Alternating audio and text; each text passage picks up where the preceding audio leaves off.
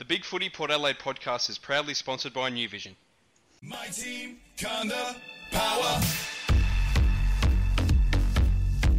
I love the power. I love the power. Hi everyone, I am Macca19 and this is the Big Footy Port Adelaide podcast, a show about all things Port Adelaide Footy Club. Joining me as always as co-host, we got Fishing Rick. Macca, mate, how are you, buddy? Good, buddy, and yourself? Oh, very excited to be here once again, and it's going to be a cracker of a show. I hope so. Look, it's the 20-year anniversary of the 1995 Premiership this year, so we thought we'd do a bit of a review podcast on that season. So we've got a number of special guests on tonight to help us through that. The first is moderator extraordinaire Ford Fairlane. We are not here to be bloody patronised. It's my biggest recollection of the 1995 Grand Final. It was Alan Stewart's dummy disappearing into West Lakes. It was a great dummy spit. I loved it. And our second guest is a man that held that mighty cup aloft on the dais that day. He's a friend of the podcast here. Welcome back, Timmy Geneva. Thank you very much, gentlemen. A pleasure to be involved once again, and especially now that Fishing Rick has got his dulcet tones going through the John Laws gold microphone. I've seen it. I have actually seen it. Be careful, they'll start asking you what you earn. That microphone is bigger than my car. It's ridiculous. And it's gold. It is gold. He just values the value of gold. The amount of people that come in to see me and they look at that thing on my desk and go, what the hell's going on here? What have we walked into? Well, look, before we get into the 95 season, we'll have a quick chat about the leadership announcement today. Obviously, Matty Lobe's been promoted to vice-captain and Ollie Wines has been added to the leadership group. Both pretty straightforward announcements, I would have thought. Yeah, I think it's good news. Really pleased to see Lobe in there. Mm. Yeah, don't have any argument, is there, really? I mean, Lobe's last 2 years have been absolutely outstanding, carrying the pig on his back, basically, hasn't he? And absolutely. He's been rewarded for it. And that's it. Isn't there a rule that if you join the leadership group, you have to automatically sign on to the club for another 5 years? I hope so. That'd be great. I think that should be made policy. Yeah. and great to see Ollie Wines join the group, and the advertiser quick to come up with the headline, Fine Wines Matures. I guess we had to expect that. Yeah, the wine puns are always going to come. But look, what an outstanding reward for a young man in what will be just his third season of football. Still only just turned 20 years of age in October. Wow, what a rise! But he's just going to get so much better because he is the type of lad that just does not enter into any of that. You know, I am so great. He's just about trying to improve every time he hits the track, so that's why he's made it. I would assume. Tim, I got a He's couple. lost a little bit of weight and looks a lot fitter so far this pre-season. No, he's still a big boy. Like he's a very, very strong. Just to put you on the spot, Tim, does he remind you of any past Port Adelaide players that you've seen? The way he plays or his build? I think, a bit of both. I think the build, I guess you'd have to say Russell Lee, but like. Yeah, because Russell was very powerful through the core and those massive, powerful thighs and drivers. So yeah, you're right. Yeah. He's probably got that sort of build, but he reminds me of that young Greg Phillips type from the country. I don't know what I'm doing, but I'm just going to do it, and get out of my way. Yeah, and can take bodies with him at such a young age.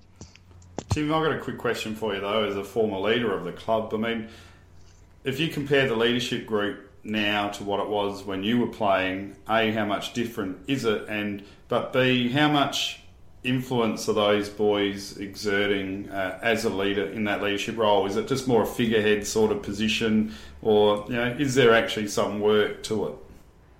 They work very hard on it, and they certainly meet as a group and all the rest of it. Ours was completely organic, and there was no structure around it whatsoever, other than you're number one and you're vice captain, and that's what it was. It was, and in the year we're talking about, 95, I was captain, Delaney vice captain, and then the other blokes just they just take on leadership. They're just They leaders, really were natural leaders, though, weren't they? By 95, the guys there, played 4 or 5 premierships. You had like your North East and your Carter and like you said, your Delaney, Fiarchi.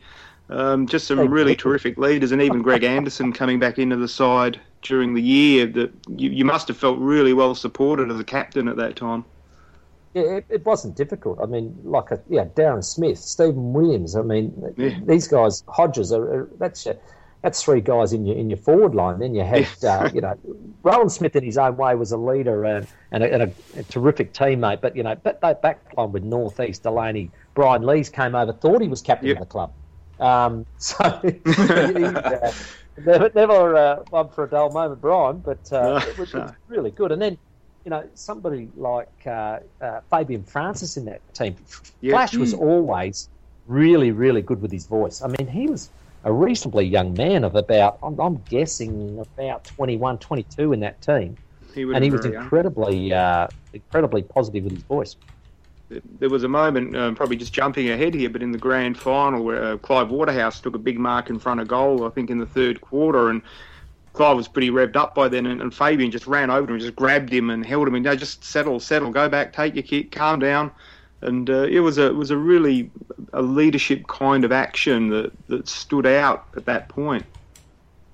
Correct, and that's why I said it, and why he was so important as such a young player to just, and that was the environment in which was bred. And I think the guys now at AFL level, like I said, it is structured, but what they do is they basically try to help one another daily, and they are 7 out of 8 days on the track and doing something, and they've got to keep themselves and the group always striving to be the best, and they've come along in leaps and bounds.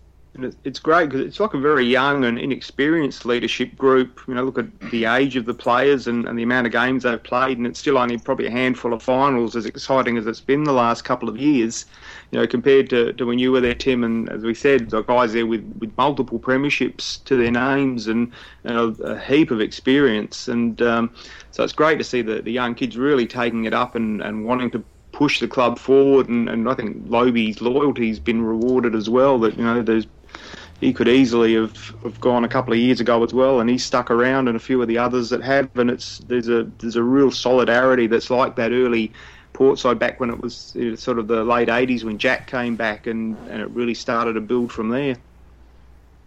Yeah, Ron, I think they know that they've got an opportunity that's in front of them, and I don't think there was any surprises today, which I think was the really good thing. And that means you're building stability. And it's one of the pillars in success is stability. And those guys are now well cemented in the group. And I'm not against Rick's statement of perhaps it's a 5-year deal if you get in that leadership group. Yep. You just have to hang around. I think that is a real key factor. We got the power to win, power to roll. Come on, for Adelaide aggression. We are the power from... Look, we won the flag in 94, that stunning grand final victory. We won the second AFL licence a month later. What was the expectation going into the 95 season? Was there more pressure to perform now that we were actually playing the waiting game to go into the AFL? Oh, well, that's pretty much it, Macca. I only told the story yesterday at the footy club. We had a bit of a day about, handling the expectation, how we're all going to lift. This is, every department in the whole football club. And I said, this is nothing new. I said, these expectations have been around on this football club, since it was created, and got bigger and bigger as we got more and more successful through the years. And I just reflected on a story that we were upstairs at the Port Club, and I said, just over there by that window, I said I was waiting to be presented to the crowd after we got back from the dinner at Football Park, and you go out, I said, to 15,000, 20,000 people screaming and yelling and loving the grand final night at Alberton, and I was trapped in the corner with Bruce Weber, and Bruce Weber's telling me, now, Timmy, we've got to get back on the horse. We've got to win again. This is 92 he's talking about, and we've just won. And he said, now we've got to get back on the horse. We've got to keep winning premierships, otherwise we're not going to get that second licence. And I turned to him and I said, Bruce, you're exactly right. But can I enjoy tonight? I just have this little moment. He said, all right, you can have tonight, but tomorrow we're back on the horse. And we had a good laugh about it, but I loved it. It was the expectation of, hey, this one's over. You got to get back on the horse and win the next one. So that whole 90s was set about just continually win to put our name in lights. And, of course, winning 94, which, we spoke about, was how amazing it was and all the rest of it. But come 95, we added, Robbie West to the team, who was outstanding. We had Brian Lees come in at centre half back because Darryl Wakelin went to St Kilda. He was outstanding. Anthony Darcy, who took a while to get going and had a few injuries, his back half of the year and last 6 games were amazing, to the point where he got redrafted. Spiro Malakalis came in to join his brother Tony. So they were incredibly good ins and guys that they probably thought, well, they're going to really bolster what is a good core already. It's probably worth noting that from that 94 team, there were 10 changes come the grand final. And the Eagles went through a similar change period. They had 10 changes. They finished second to bottom. Port Adelaide won a premiership. Yeah. So it's just amazing. Despite the turnover, the incredible result. And I remember as a supporter, I went to all of the trial games. And the confidence that came out of I think, winning that 94 grand final, despite all the turnover, but as Tim said, the terrific players that were added, and getting that licence. I mean, we were just smashing sides in those trial games to the point where we'd be 40, 50 points up at half-time and Jack would take half the side off and go, okay, you guys have done enough. And I think there was one where Tim would probably remember this against Glenelg at Glenelg, and we were 40, 50 points up at half-time. Jack took half the side off. Glenelg came back and left all their best players on. They won the game, and they virtually ran a lap of honour. They were so happy. And it was a trial game. Classic Glenelg. You know what I said at the end of that game? Because I was one of the guys that had come off and sitting on the bench. I looked around at the bench, and they're all looking at me, the guys, and I said, they're going to put a marquee up tonight and celebrate. It was. You had to be there. It was really funny. I mean, we sat there. We'd lost, and you were laughing because they were acting as if they'd won the premiership. It was. Unfortunately, where they had fallen to, and the teams we would have played in the past, especially in those grand final teams, those Bay Blokes would have just walked off and just realised it was another trial. But it was just where they were at, unfortunately, and it didn't get much better for many years. No. It was incredible. And I think, too, in those trial games, you really saw a bit of a change in the way Port were playing, that really quick reflex give out of packs to open games up and release runners on the outside. I think it was just a little tweak of the game plan. Tim may disagree with me, and then I'll sound like a complete idiot, but it was just something that was noticeable and carried on through the season and even into the grand final, and we'll talk about that in more detail. But I think Port had something like 60 more handballs and centrals in that grand final, and they were all really attacking handballs. Again, that quick give out of a pack to release a runner and put the centrals' defence under pressure. And it was, again, once you got the runners out there, it was a typical tail game plan, run up in numbers and get the ball long to really strong key forwards. I actually think that probably came again a little bit organic, Ron, because of the pace that came into the team. The pace that came in the team, Robbie West was really quick leg speed. Darcy was quick on his legs and smart player. You had the Malakalis brothers who were lightning, especially Tony, who were just running past. A young fella called Michael Wilson went into the back line and just took off like a rabbit. Fabian was exceptionally quick as a player. Waterhouse was dynamite. So all these guys that have come in had leg speed, where myself, Darryl Borlace, Paul Northeast, Fiacchis, we give straight away. Stevie Williams, Harden, Under, we give straight away. And when there's more options for faster blokes, it's like, well, you just give and they go and they make you look good. It was interesting. If you look at the grand final team, Tim, though, we didn't really have that tall a team, did we? No, it wasn't it? No, and it's something that we've never been probably blessed with is massive height. And you can see the first ruck was Darren Mead.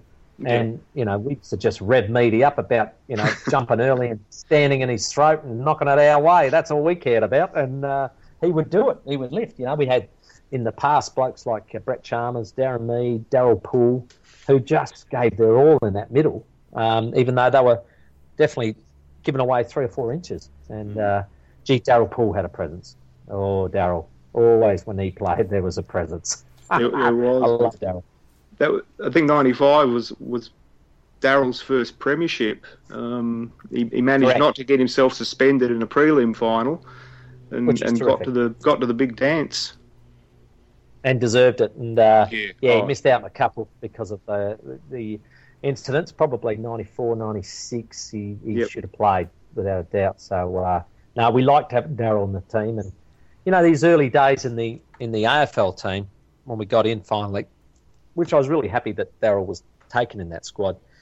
Brian Lees, who of course played those 95 and 96 years with us, he had a lot of friends at Richmond still. And after a couple of, they played a trial game and one minor round game, and they rang Lees and they said, "This Daryl Poole bloke, what's his story?" They were, what's the word? Oh, shit, right. There it is. We'd say Daryl intimidated had if we were going to euphemize. Oh, yeah, Daryl was very intimidating. I mean, did the will we, won't we with the AFL entry in 96 affect the playing group at all? Did it play on the players' minds at all? Because it seemed like the AFL stuffed us around quite a bit. Oh, look, that did. And the sentimental farewell for Fitzroy probably cost a couple of blokes spots in that first squad. And I still think Paul North East was stiff because he was considerably younger than that whole core that you think of in myself, Delaney, Fiacci. He was considerably younger than that. And I don't know. I reckon they sort of bundled him with us because his he played in those flags with us, but he was 3-4 years younger. Yeah. I thought he was stiff, and maybe not getting in 96 didn't help his cause. Yeah. So that grand final side, I guess by the mid-90s, you're thinking back to the 3 in a row in 88, 90 and how a very young side there and how it went on. But the 95 side, when you looked at it, I think of the team that played, there were only 3 players in the end that either hadn't already played VFL AFL or didn't go on to play VFL AFL, and those 3 were Port legends to me, and that was yourself, Tim, of course, George Fiacci and Paul North East. You know, they were great icons of the club and huge club men, and as you said, I mean, a different era. I think everyone in that team would have played. I think there was some real loyalty shown to Port by guys that could have shifted to the AFL and didn't. And I think yourself and George and Norther would have all acquitted yourselves very well at that highest level. But that was a really good side as well, and I think people probably underestimate it a little bit too. And as I said, in the trial games, we were flying, and I think if you go right back to the start of the season, as you'd know, Tim, that Scotty Hodges had that horrific broken ankle in round 1. Yeah, round 1. Against Glenelg, and Glenelg went on to win by 90 points. I think Hutz dislocated his elbow. I know Scott's ankle break was so bad that it looked like a motorbike accident. I think he snapped both bones and tore ligaments. And I heard a story when the trainer went to pull down his sock, bone was sticking out, so he pulled it back up and said, better get the stretcher. And that he came back and played that year. It's just incredible courage and typical of Scott Hodges, an incredibly courageous player and so mentally strong to play through injury. And, I mean, after that game, Port, I think, probably won 8 or 9 in a row by big margins and really got back to that form they were showing in trial games. That was quite a night because, teams lift for milestone games and... that was my 250th, and we lost by 95 points. In front of 12,000 people on a televised game on a Friday night at Footy Park. Thanks very much. It was amazing. Everything that could have gone wrong did, and Ron, you're dead right. I ran past, heard the almighty crack. He just got his leg stuck behind him, Scotty, and the fullback pushed him. Yeah.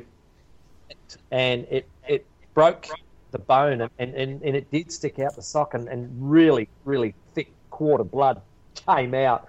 And normally, we scream at one another to get up. And I called for the stretcher straight away. I said, "You just stay down there for a minute, mate. I don't think it's very good." So it was not a good night, to say the least. But you're right. We did have such a great recovery, though. I mean, it's rare you've got the luxury of a two-time Ken Farmer medalist playing in a back pocket or in the reserves in Mark Tyler to fill in at full forward. Correct. And I think he may well have been leading goal kicker once again in 95, Tiles. He did, yeah. And filled beautifully. And I reckon, just trying to remember if he broke his hand or got another injury. He got just injured before late finals. in the year. Yeah, because I think he kicked 11 goals and then got injured in that game. Yeah, he kicked 9. Yeah. 9, was it? Yeah, and just couldn't 9 get in back round to 23 against South Adelaide. Yeah, couldn't get back to the grand final. Yeah, it was tragic because, again, he had another bloody good year and really served us well there. So, a great lad too, Toles. Great lad. So, one of the. Is there a more unlucky player than Mark Tyler to play 160-odd games, win 2 Ken Farmer medals and only play in 1 grand final? From Port Adelaide's point of view, because you know that a lot of them have played in a lot of flags, guys that have played sort of a high number of games that didn't get that premiership success, and fortunately, I'm glad that Tiles at least got 94. Yep. I'd have to say that I reckon Carl Fragamini be up there. Yep. He did his elbow, missed the 77 grand final after playing for quite a long time. It was a bit of a cult hero, and I don't think he got back in the team when they started winning 79, 80 and 81, and I think he'd retired. So that was a bit of a tragedy. Ivan Eckerman took over the back pocket. Correct, he took over the back pocket. Yeah, and the other one I think is Steve Curtis, who was just a stalwart. It was just in that era, those 5 years, and where unfortunately it coincided with Russell's coaching, but also it was that transition period for Port where, Tim, as you know, you came into the side during that time, and guys like Wayne Marnie and Greg Anderson and Craig Bradley and then some of the other, David Brown, the young guys who stayed on, some went on to the VFL and the others that stayed on and rebuilt the side, and then Jack came back in 88 and just sort of polished up the product and carried them on back to premiership glory, and poor Steve Curtis just missed out in that window there. Agreed, because I reckon he tried. He did pre-season, played a few games in '88, and then his back packed up on him, and he just couldn't get on the track. So he had to retire very early in '88. Tim, remind me, was Settree another one that was in and out of the side? Sets, it was probably a little unfortunate in that he was a little bit younger, and he. Probably myself, David Brown, and Stevie Williams, and these sort of guys were running through as rovers, and Sets was just, behind those sort of 3 or 4. And when he got his chance, he never ever let us down. And 1990 and 92 are great examples where he came into the team and just performed magnificently. So he didn't mind the big stage. Freaky goals, great goals, and really was a tenacious player. Yeah. Cheer the black and the white, honour the Magpies day and by night, live that loyal... Well, look, we won our next 8 games by an average of 62 points. We got straight back on that horse. We had Tyler, Waterhouse and Olsen kicking bags of goals every week. We beat the Lycra Legs by 58 points. We beat our biggest rivals, Centrals, by 68. And in the grand final rematch, we won by 49 points. And my lasting memory of that game is Andrew Taylor running 25 metres to clobber Troy Olsen. It was really easy to get under Andrew Taylor's skin, even for supporters. Not wrong. He'd come to Albert and we'd get stuck into him, or not me, of course, because I was very quiet and shy and retiring, but other people around me might. And he would react to the crowd. And you knew once a player did that, you had him. I mean, I don't know what it was like for you on the field, Tim, but if you saw something like that, you must have thought, oh, this guy he's lost it. Yes, which is a great sign, and he could play well, Tales, but I think when he's doing that, he's definitely losing the plot. But yeah, I mean, to run all the way and get poor old Ollie wouldn't hurt a fly. Ollie just wanted a hamburger and a beer. That was Ollie's highlight. I remember seeing Troy Olsen in a curtain raiser in I think 97 before a power game, and he was the size of a house, and I thought, who is this guy playing for some country team? And I looked down, and it's Troy Olsen. I thought, he's only 23. He must be about 140 kilos out there. And I reckon he was going bald as well. He was. Yep. He looked about 50. It's like Monty Burns' head on him. On Homer's body. Look, I remember that game myself, and we did have a good giggle. But Brian Fairclough, who was in that early formation of the first squad at Port Adelaide in the AFL, he actually said to me, "Do you know we tried and tried and tried to talk Troy Olsen into playing and going into the AFL first squad, but he refused." Yeah. Well, I think he got drafted by Collingwood in 93 or something like that, but I don't think he went over. There you go. He'd be a bit like Peter Carey. He would have gone over, had a look at the training, and I think I'll come back. Yeah. Oh, he was a character, absolute character. Gee, he had an incredibly explosive pace and a massive kick. Oh, He yeah. kicked I really 7 like in playing one with game, Ollie. didn't Yeah, he kicked 7 in a him game? and 5, wasn't it? Yeah, Clive I and him think kicked- it's South, I reckon they kicked Yeah, phenomenal. 13 between them. I just wanted to ask you, Tim, that because Macca was just talking about the winning, 8, 10 in a row, and then we probably lost 4 out of 5 in the middle of the year, and it was always the mythology is probably not the right word, but the legend of Arnie's training block in the middle of the year. Was it true or was it not that there was this really hard training block in the middle of the year to prepare you for finals? It was Jack's playbook. It was almost spot on in those times. Yeah. We always had a slump in the middle, and That's it. we just had to make sure that we got out of it.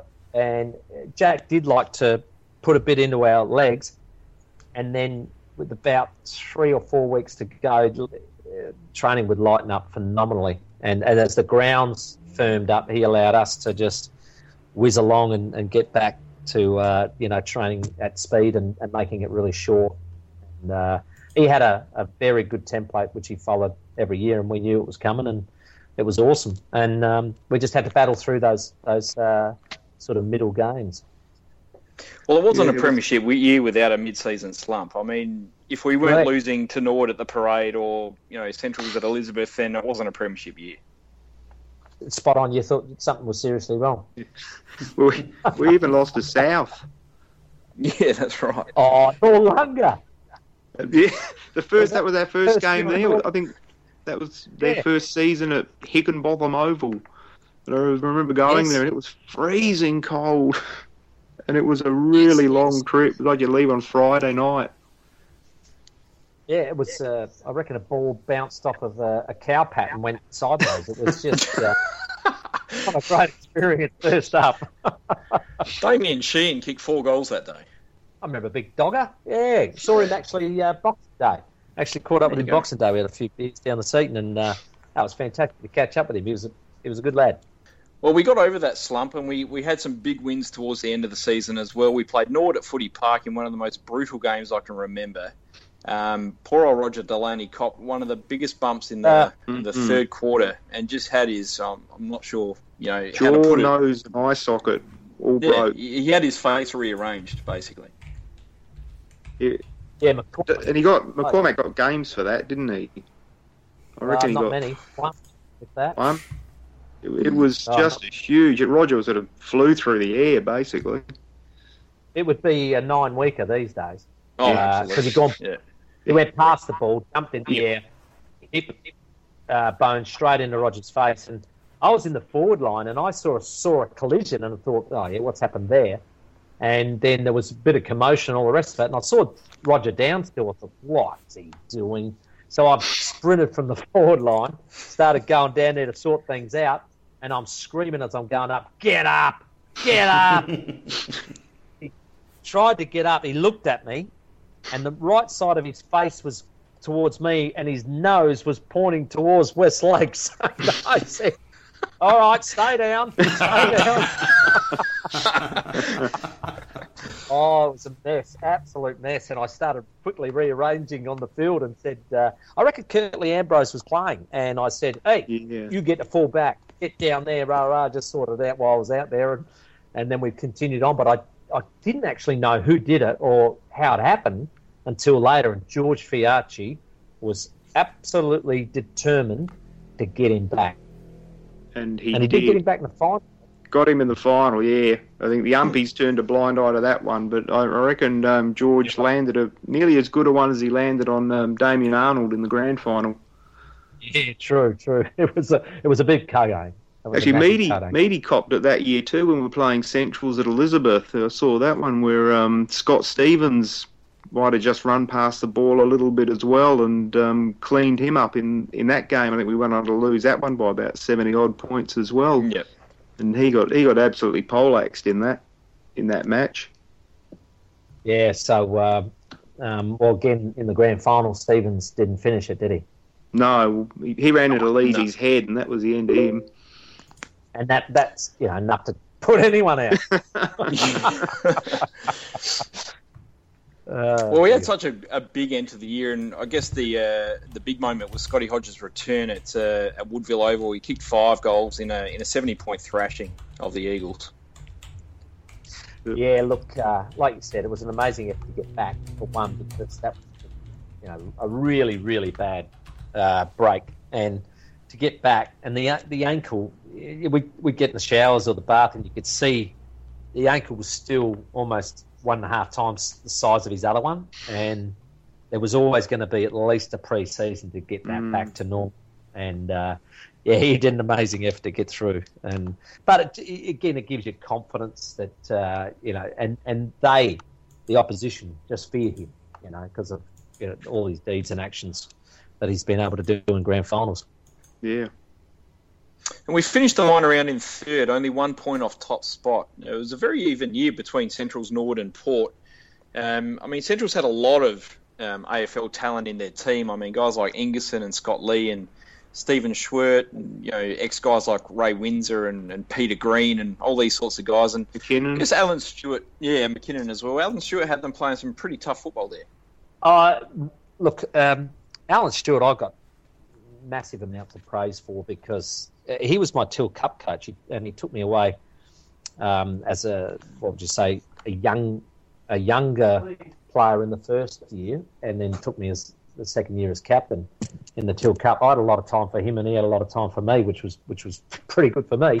But we always kept in touch, and still do even today. And he offered to coach Centrals through the 80s a couple of times, and once for free. And they went with people like Cowboy Neil and Neil Curley, thinking they needed that higher profile coach. Of course, with the advent of the Adelaide Crows in 91, they said, well, we don't know what's going to happen. They took Alan's offer of a very, very cost-effective coach, if you like. But his whole mantra was about getting them to play like Port Adelaide and to do all the things that Port Adelaide do. And I talk openly with Tom Zorich, who openly admits they came down, they watched our routine for a week, watched our pre-seasons, and said, right, we're just going to have to take it letter for letter and do exactly what they do. And Alan had a hard job, and I know for a fact that they had some icons there like Greg Smith and Rudy Manamaker and guys like this that he had to, over his time, let go. And it was really tough, and he copped a lot of flack for it and all the rest of it. But what he was trying to do was say, look, I have to have a certain standard. I have to have a certain level of commitment, respect, you name it. And if I can't get it from, I don't care if you're a big name or not, you're going. And he did an amazing job in turning, I think there should be a bronze statue down there of him, turning that club around. He introduced the leading teams thing, which is all the rage, 15 years later. But he did that himself and with Ray McLean very early. So he did a great job in turning that footy club around and getting real good, honest people to be a part of it. And I think he did a marvellous job. And it's something they did again in their era of success through the 2000s, was, openly copied Port Adelaide. I mean, they openly, they admitted Reading Dynasty was a requirement if you're going to be part of Centrals, and really copying what Port Adelaide did. So they did it, obviously got it right that time around, and went on to have their biggest era. Yeah, you have to build towards it, don't you? And the 90s were exactly that. They were building towards it, and it took them that decade, but they had a pretty good decade afterwards. They were always a club that they liked their cult heroes. I think you mentioned guys like Smith and Mandamaker, and I can remember Max George back in the day, and Phil Horn and John Duckworth, of course, and Jonas, and they would hang a lot of their expectations on a single player. And I think what you're saying, what Alan did was really build that team ethos with them, and create a much broader base of talent and commitment and achievement, and become a much better club, not just a marquee player kind of club. Spot on. And look, then he came to work for Port Adelaide as our recruiting guy from 96 through to 2004, and I reckon it was one of our biggest losses in the end of 2004 was losing Alan at the time. I just think he had an exceptional eye for talent, and he pushed particular players when nobody else did. And he was obviously a massive Stuart Dew fan, who obviously knows how to win a grand final. And he was a big Josh Carr fan, and he pushed Choco to play him, and eventually he got that role early as that tagger, and he never let us down. But that was Alan's persistence in saying, I recruited this guy because you needed more in and under, and you needed a guy that could take him on in the middle, and that's why I got him. And gee whiz, what a night. Inside to Anderson. He drops the clutch and then goes away, puts it in towards half forward. Despair all over the place. Ginniver, he'll love to finish this one off, the diminutive little captain, and he's done just that. He loves it, Timmy, and the crowd love him too, particularly the black and white ones.